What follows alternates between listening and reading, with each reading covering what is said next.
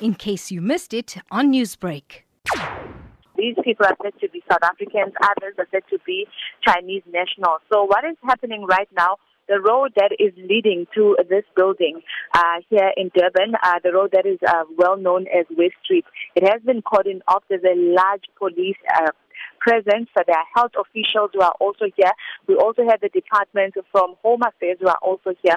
We have also, as well as the Department of Employment and Labour, they are also here because what is happening right now, they're inspecting the building. Now that these people have been evacuated from the building, and considering that many of them did reside in the building, where are they now being taken to?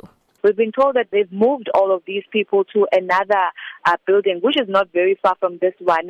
What is going to be taking place, we are told that these people are going to be screened. They are also going to be tested for coronavirus because police are saying that they received a tip-off that there were people who were all crammed in this building. And apparently some of them, they were showing symptoms of COVID-19. So basically at this point in time, what the health officials are doing, they are also conducting tests. There are also ambulances that are here, also that patient bus. So we're thinking that once they're done with that process, they will then transport those that need some form of medical attention to hospital. But at this point in time, tests are still being conducted. It's not confirmed, Shanell, whether they have tested positive or not, or whether they are indeed infected with COVID-19. And have you spoken to police as to whether or not any arrests will be made?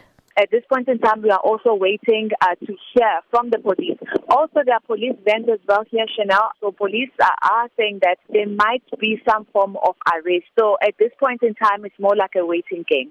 Newsbreak, Lotus FM, powered by SABC News.